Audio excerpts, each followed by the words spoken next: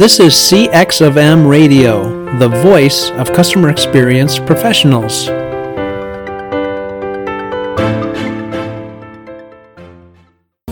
Welcome to another episode of All Things Considered CX. I'm your host, Bob Azman, the founder of Innovative CX Solutions, a past chairperson of the CXPA, and a practitioner with many years of transforming global operations and designing better customer experiences.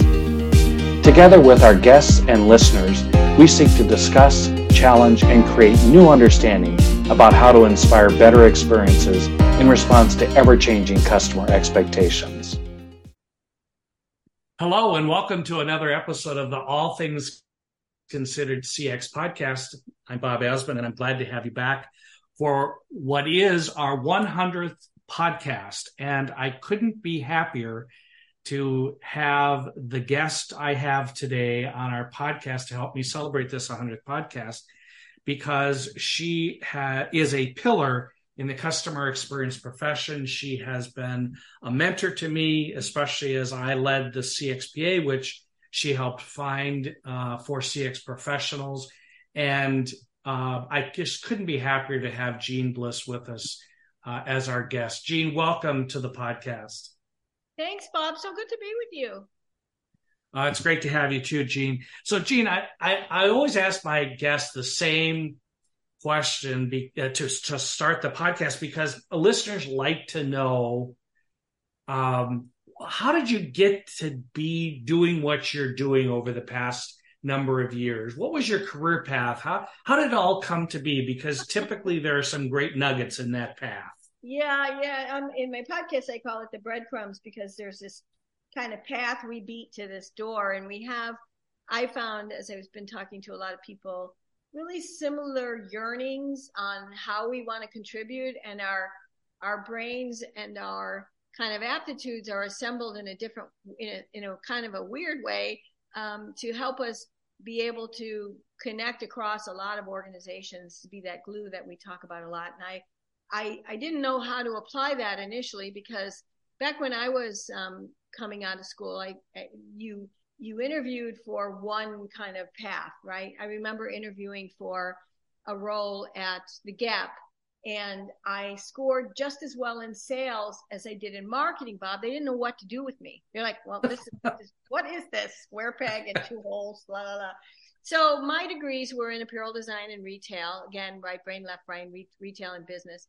And when I got out of college, I thought I really wanted to do the retail path. Hart, Schaffner & Marks was hiring 9 seniors from around the world, and I became one of those. Thought I was going to go to New York, and went to Evansville, Indiana. It's wow, what a great location! Oh my God, I had a bicycle and no car, so here I am in Evansville, Indiana. I did a great job. I kicked up a lot of dust, though. I was a pain in the neck even back then, because I was asking why are we doing it this way? This is crazy. I remember just a lot of people looking at me like, who is this person, and why does she think she can do this stuff? So I got my way back to Chicago, my homeland, and ran one of the stores there, and then read an ad. This is where my whole career in this started, really. Read an ad in the Chicago Tribune about a little company in Dodgeville, Wisconsin called Land's End, and they needed somebody to train the phone operators on all of the product and services. And so I got in my little Mazda GLC, drove to Wisconsin, and interviewed with them. Land's End was pretty big back then. It's got a lot bigger during the period of time I was with them. But my first job was training the phone operators. I would go through every item in the Land's End catalog in 2 hours, Bob. Like, I'd jump up and down in parkas and pull everything out. And then I packed it in my car and went to all the retail stores and trained all the people in the retail stores and sat on those phones and listened to the people and listened to the customers. And so I started being who I am again, and started peppering Gary Comer, the founder of Land's End, with things like, we need to do this. Why aren't we doing this? Why aren't we doing that? And he had finally had enough. After my doing that for about 8 months, he said, fine, you have a new job. You report to the executive committee. Okay, I'm 24 and a half. You report to the executive committee. You're the conscience of the company. We're growing 80% a year. We're bringing a lot of people in who are very good at their specific lanes, like telecommunications or running a warehouse or whatever. But there's a certain way we do things around here. And we were very contrary to traditional business practices. There was no talk time. We nurtured the farm people who got up at 4:00 in the morning and plucked eggs from the underbellies of warm hens before logging into Land's End. We took care of employees. I mean, it was just fundamentally humanity driven. And so I spent 8 years reporting to that executive committee, and we built Land's End up to build a lot of the things that became known in the catalog industry. We created the first guarantee. We created the first guarantee for Christmas. We created the first gift boxing program. A lot of these things that are now foundational to catalog marketing or retailing, or you don't even call it catalog marketing, internet, we built during that period of time while retaining about 95% retention rate. And we grew from about $100 million in sales to $1 billion. When the financial analysts came in and we were going public, I was the one who presented the life cycle of the Land's End customer. And I did it it was probably a 40-foot Velcro board, Bob. And I had all the stages of the customer experience on there, and I'd rip one off and say, if this happens, and this happens. And people are like, what is this?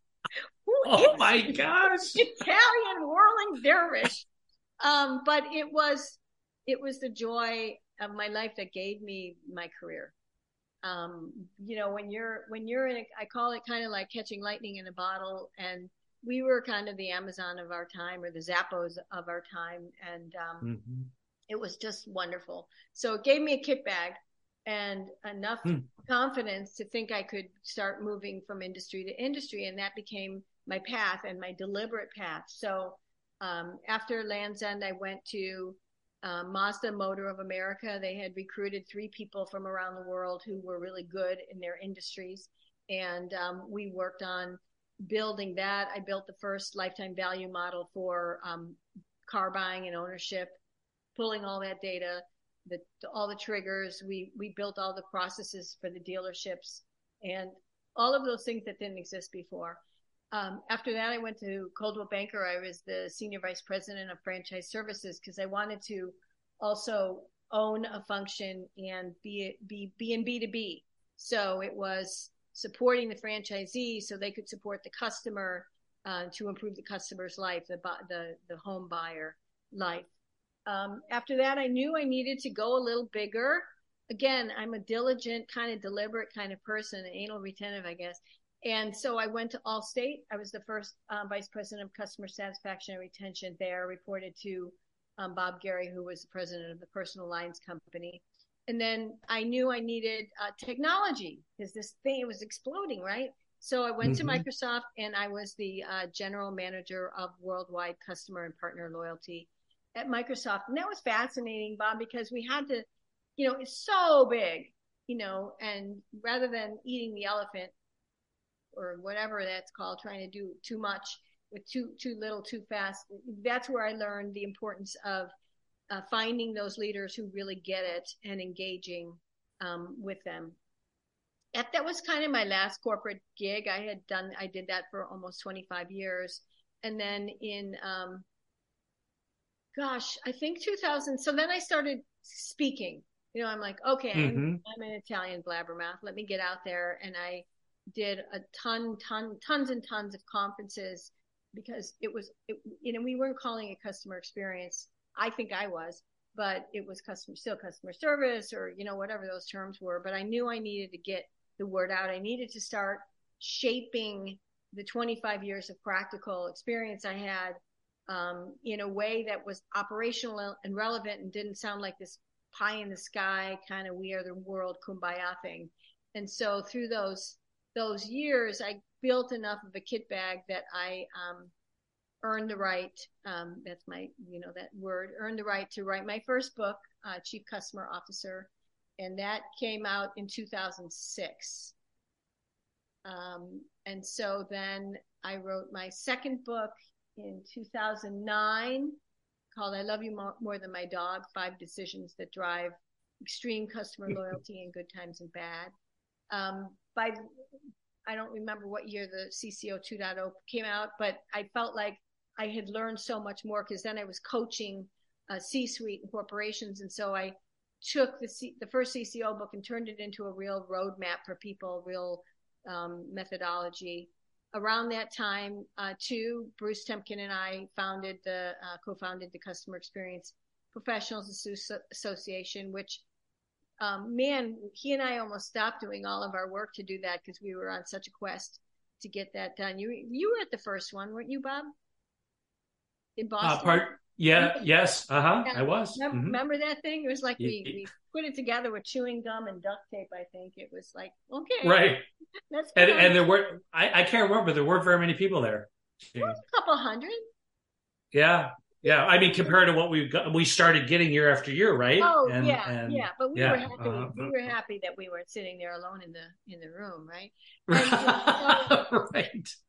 So, I mean, we knew we had, and for me, it was always, my path has always been help the brave crusader who's trying to do this work so that they don't have to reinvent the wheel and recognize there's other people out there and that this is a career and it's not just about doing surveys or these tactical things, but it's about changing the way an organization behaves, changing leadership, guiding people toward being an admirable kind of organization in the way they behave so they grow organically in a way no other company can grow. And so I think that's been my quest. So I feel really proud about the work we did with the CXPA. I think that we've helped a lot of people.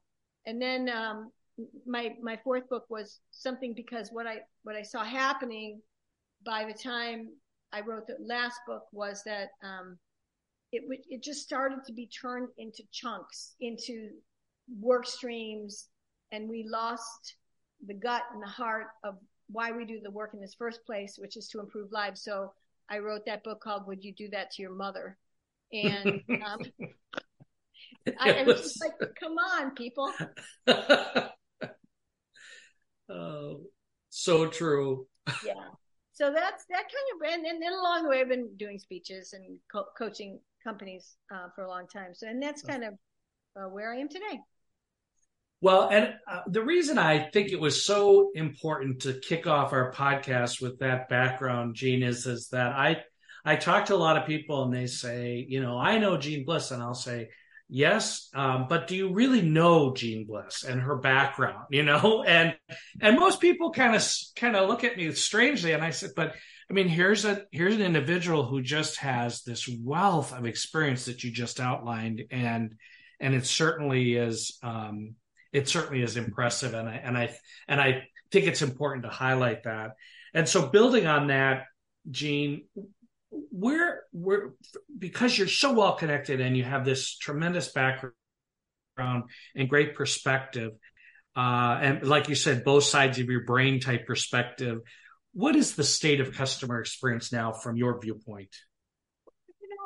I mean, I was worried when we really started labeling it, that it would inadvertently silotize itself and also become monetized.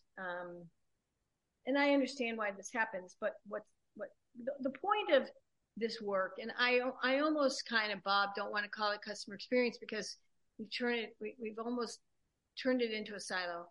The point of this work is to unite an organization, to recognize that a customer's experience isn't one thing or one metric. It's how an organization comes together to improve the life, and that there is a life, employee life, and a customer life behind all we do. And to recognize that if you lose sight of that, you're chasing the numbers, you're chasing the revenue, you're chasing the sales. The metrics are churn, turnover, boost, likes, survey scores, and we lose the human in all of it. And there's a set of skills that are foundational to being able to do this work. But there's also a huge leadership component around what's important to the organization, what you prioritize, how you bring the different parts of the organization together to make decisions, how you're brave and say no to things, how you walk away from bad practices. And what's happened, Bob, to me is we've gotten really good at the technical skill of it that I mentioned, surveys, metrics, those things. But the leadership part of it hasn't thrived and been developed. And so we've kind of lost the forest for the trees on it, as far as I'm concerned. We're getting good stuff done, but it's not the higher purpose. It's not going to get you to become, and this is a broad generalization, if you're just focusing on the mechanics and not the meaning of the work, it's hard to become a company that is, my term, beloved, because you're gonna be doing mechanics like everybody else is doing mechanics. Does that make any sense?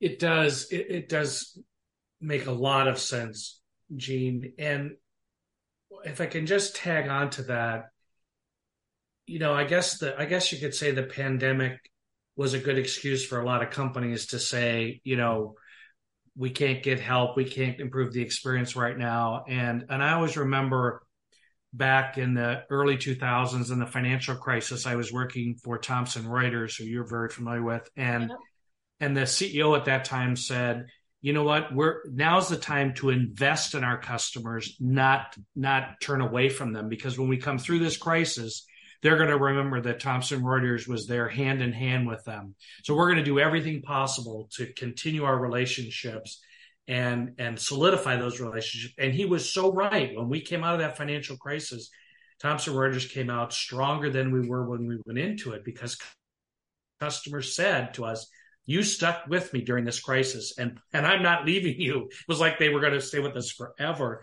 And so I'm just amazed at the lack of improvement in customer experience. A lot of words, a lot of professions that, that we're working for improving, from organizations that are working to improve customer experience. But I think what you just talked about, maybe that is at the core, where we're just not seeing the improvements we should be. Unless I'm wrong, maybe things are better from your perspective, than what I'm seeing, but it just doesn't seem like we're making enough headway fast enough. Am I right, wrong? What are your thoughts? I think that to become a company that truly behaves in a different way and earns growth because of who they are as people and how they make decisions is about leadership, and leaders coming together and leaders saying, look, we're not going to charge customers these extra fees. When we've got a bad product situation, we're going to take ownership of it. We're going to do it differently. When the internet shuts down or something happens, we're going to get out ahead of it. We're going to put the system in place, and so much of this is leaders and leadership. And there are pockets of organizations that do a great job at this. I don't think it's all bad. And I think that there are some incremental things happening. But I just don't see the true leadership bravery in as broad of a spectrum as we were hoping to have happen as a result of this. But again, it's natural, Bob, for people to want to achieve what they can achieve and to kind of turtle back to their silo and do it within their silo, because it's harder to do the work with a lot of organizations. And that's, from the first time I wrote the CCO book, gosh, it took me two and a half or 3 months just to write the outline for that book, to try to get to the core of, why this work would fail or thrive. And foundationally, it's around companies and leaders agreeing to work together. And the way that we continue to still manage and motivate and reward and pay people is silo by silo versus customer goal by customer goal, or customer outcome by customer outcome. And those are the things that needed to change or would need to change to drive. Instead we're focusing on survey scores or net promoter or whatever, which, as you know, again, the ideas are really good, but people get really good at figuring out how to get a good score within their part of the business, which isn't great for the customer because they may have a good experience one place or not a great one another place. And we also know that those scores can be kind of magically manipulated sometimes. Yes. There's no question about that. So, Jeanne, is it, again, really important thoughts you're sharing with our listeners as Jeanne Bliss joins us on our 100th podcast. Jeanne, from a leadership standpoint, what is the barrier for leaders being able to overcome what you just outlined? Well, is it, go ahead. No, you will. Is it competing priorities? Is it, lack of attention? What do you think it is? Well, the way we do annual planning is flawed. And the way there's not enough work done up front to say, who are we as an organization? On my website, I tell a story about my dad. He sold Buster Brown shoes, and he was there forever. He was like Geppetto. He just took care of people, and he shoed people for their whole life, and he shoed them and the generations of their children. And when he retired, a line of people 3 blocks long stood to say goodbye to him. It was just so overwhelming to see this outpouring of love because he earned a place in their life. And that, I think, this deep thinking, you don't have to call it what's your 3 blocks long, but the deep thinking that a leader needs to drive leaders around, how do we want to be remembered? If we want to be remembered this way, then how do we need to act? And how does that translate to how we operate? And how does that have to translate to who we hire? And how does that translate to how we reward people? And how does that translate to how we develop or roll out products? And that's a lot of work, Bob. Instead, we have these corporate pillars, which again are well-meaning. Our 5 corporate pillars this year are, product evangelism, customer experience, whatever that means, and there's these pillars which are fine, but the heavy duty conversations and deliberateness around making decisions that say, okay, how are we going to earn those pillars? Because at the end of the day, it's got to be around, are we improving lives? And what are we going to do and what are we not going to do? So that's, for example, Bob, why I stopped talking about journey mapping and instead really push people to build a customer goal map, which is you got to be in business for one reason, and it's to help your customers improve their goals. Do you really know what their goals are? Have you talked to them about their goals? I ask people a lot of times, show me your journey map. Well, it's their sales pipeline. It's all about you. Mm-hmm. It's not about the customer. And so this is really hard work, hard, deliberate work. And to me, that front end hard work, clarity, it doesn't exist a lot of places.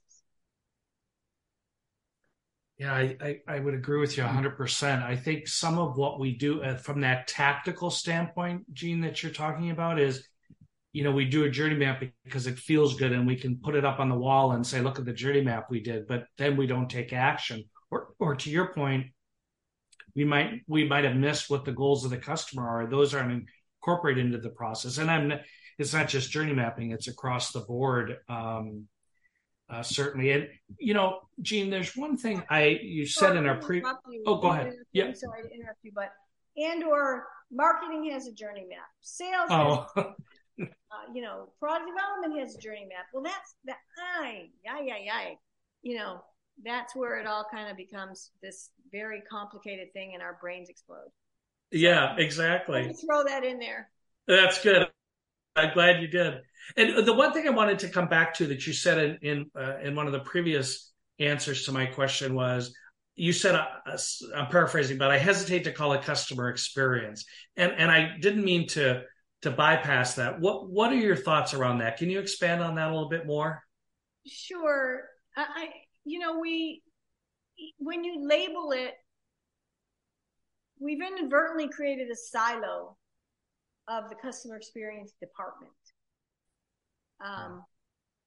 And now the work is around how well you're running the specific mechanics that are really in the background things to help get done. But there's not leadership on top of that, and leadership behaviors that drive, the mechanics are around to help you know what you've done. And we're getting really good at peering backwards and looking at what we've done and measuring it to say, what should we do? So CX has become a department versus improving lives being a leadership responsibility. Mm-hmm. Does that make sense? Couldn't agree with you more. Again, it does make sense, Jeanne, completely. When you look at, you're doing many speaking engagements, and you mentioned your books. Are there things that individuals or organizations say to you like, Jeanne, could you speak to us about this? Or are there anything that's bubbling to the surface for you that might be the latest topics that people are asking you about? Well, certainly in the care and feeding of employees is super critical right now as we, yearned and worked to get out of the COVID thing. I think that the recognizing that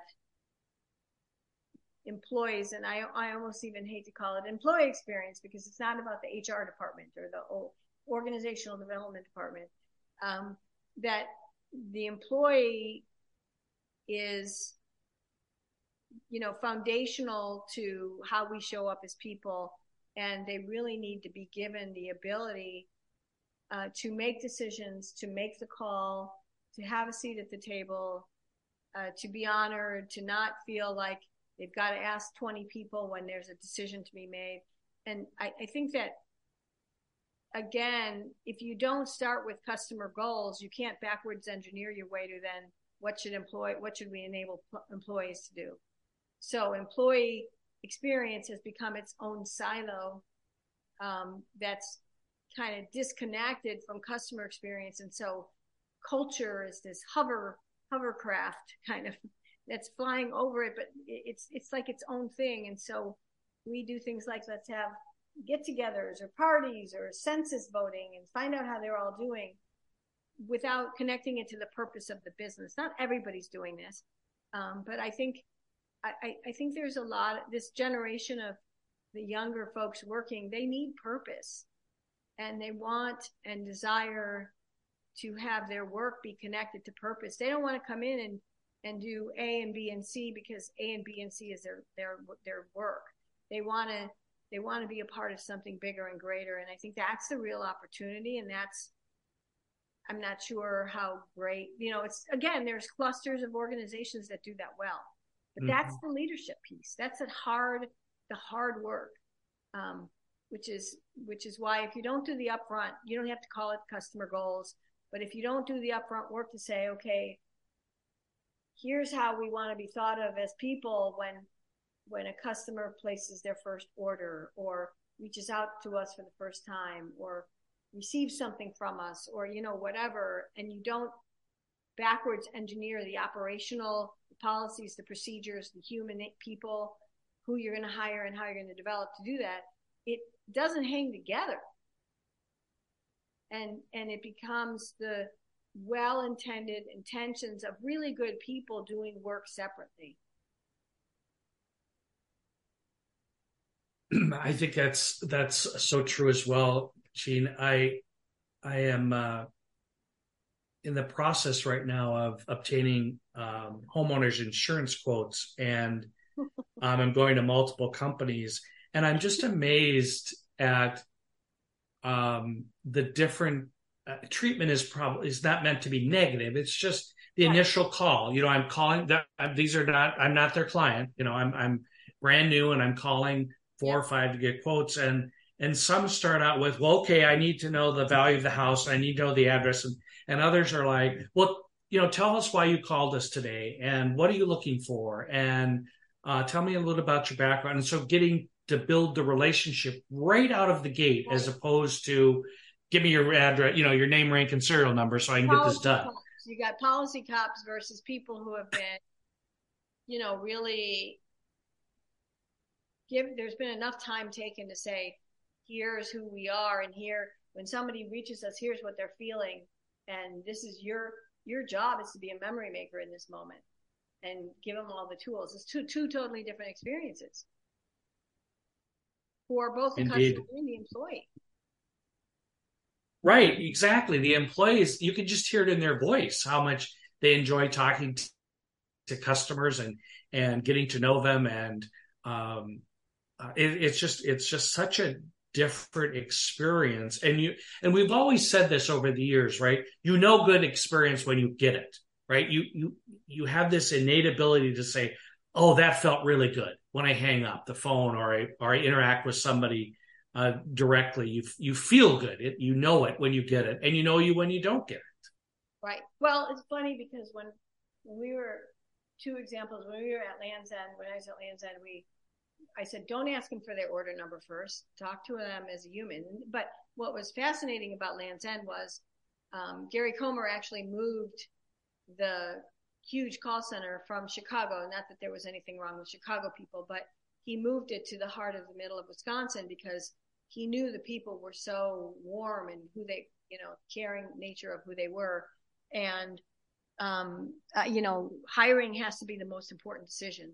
And so that was the foundationally such a great decision because we could train the skills, but we got these wonderful farm men and women who were, the heart of America. But we were able to say, look, when the customer calls, talk with them first. Don't say, well, what's your order number? Same thing when we were at Allstate, when somebody calls in for a claim, you got to connect humanly first. Don't say, well, policy number, and even when you call for healthcare stuff, people are like, well, I know they need to know your name and your birthday, to figure out who you are. But there's then got to be there should be some conversation about, well, how are you or something. It's the mechanics of it that we're like, what, really? Crazy. Right. Well, and I love a couple of the terms you've used, beloved being one of them and memory maker being another one. And that's fantastic. And Jeanne, we could go on for hours. This has been just such a joy to talk to you and reconnect with you and your thoughts. And before I wrap up today's podcast, I always ask my guests, and I'll ask you this question as well, is what are some final words of wisdom you have for our listeners as they continue to look towards better experiences for their organizations and the organization's customers? For me, it's be the glue. Dare to be the glue. Don't, push for other parts of the organization to be part of the journey. Don't think it's about ownership. Force your leaders into an uncomfortable situation to make the call about when there's this fork in the road, and we've got, identify the top 10 areas where customers have pain and get them to make decisions, because people need beacons of hope that they can emulate, and be the people who get leaders in to give real examples of behavior that people can emulate. And, again, be that glue. It's hard to be the glue. Nobody wants the glue. Be the glue. Be the glue. I love it. Those are great words of wisdom. Jeanne Bliss, thanks for joining us on today's podcast. And listeners, Jeanne's books that she mentioned are timeless. So if you haven't read them, get them and read them. They're excellent, action-oriented books. And plus, Jeanne's content is frequent and very impactful. So connect with Jeanne there as well to access her content. So Jeanne, thank you for being a guest. Thank you for helping celebrate our 100th podcast. We really appreciate your time today. Thanks, Bob, and good to be here with you, and congratulations to you. Thank you very much.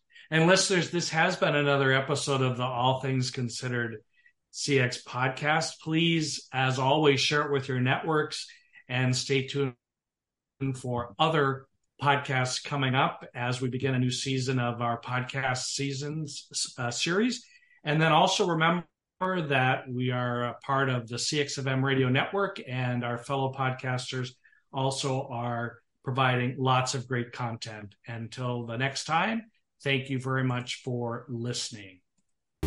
Thanks for listening to this episode of All Things Considered CX. If you enjoyed this episode, please share it with your colleagues.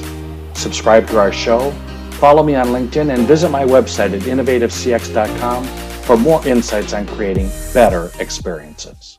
Thanks for joining us for this session of CXFM Radio. Be sure to rate, review, and subscribe to the show, and visit cxfm.org for more resources.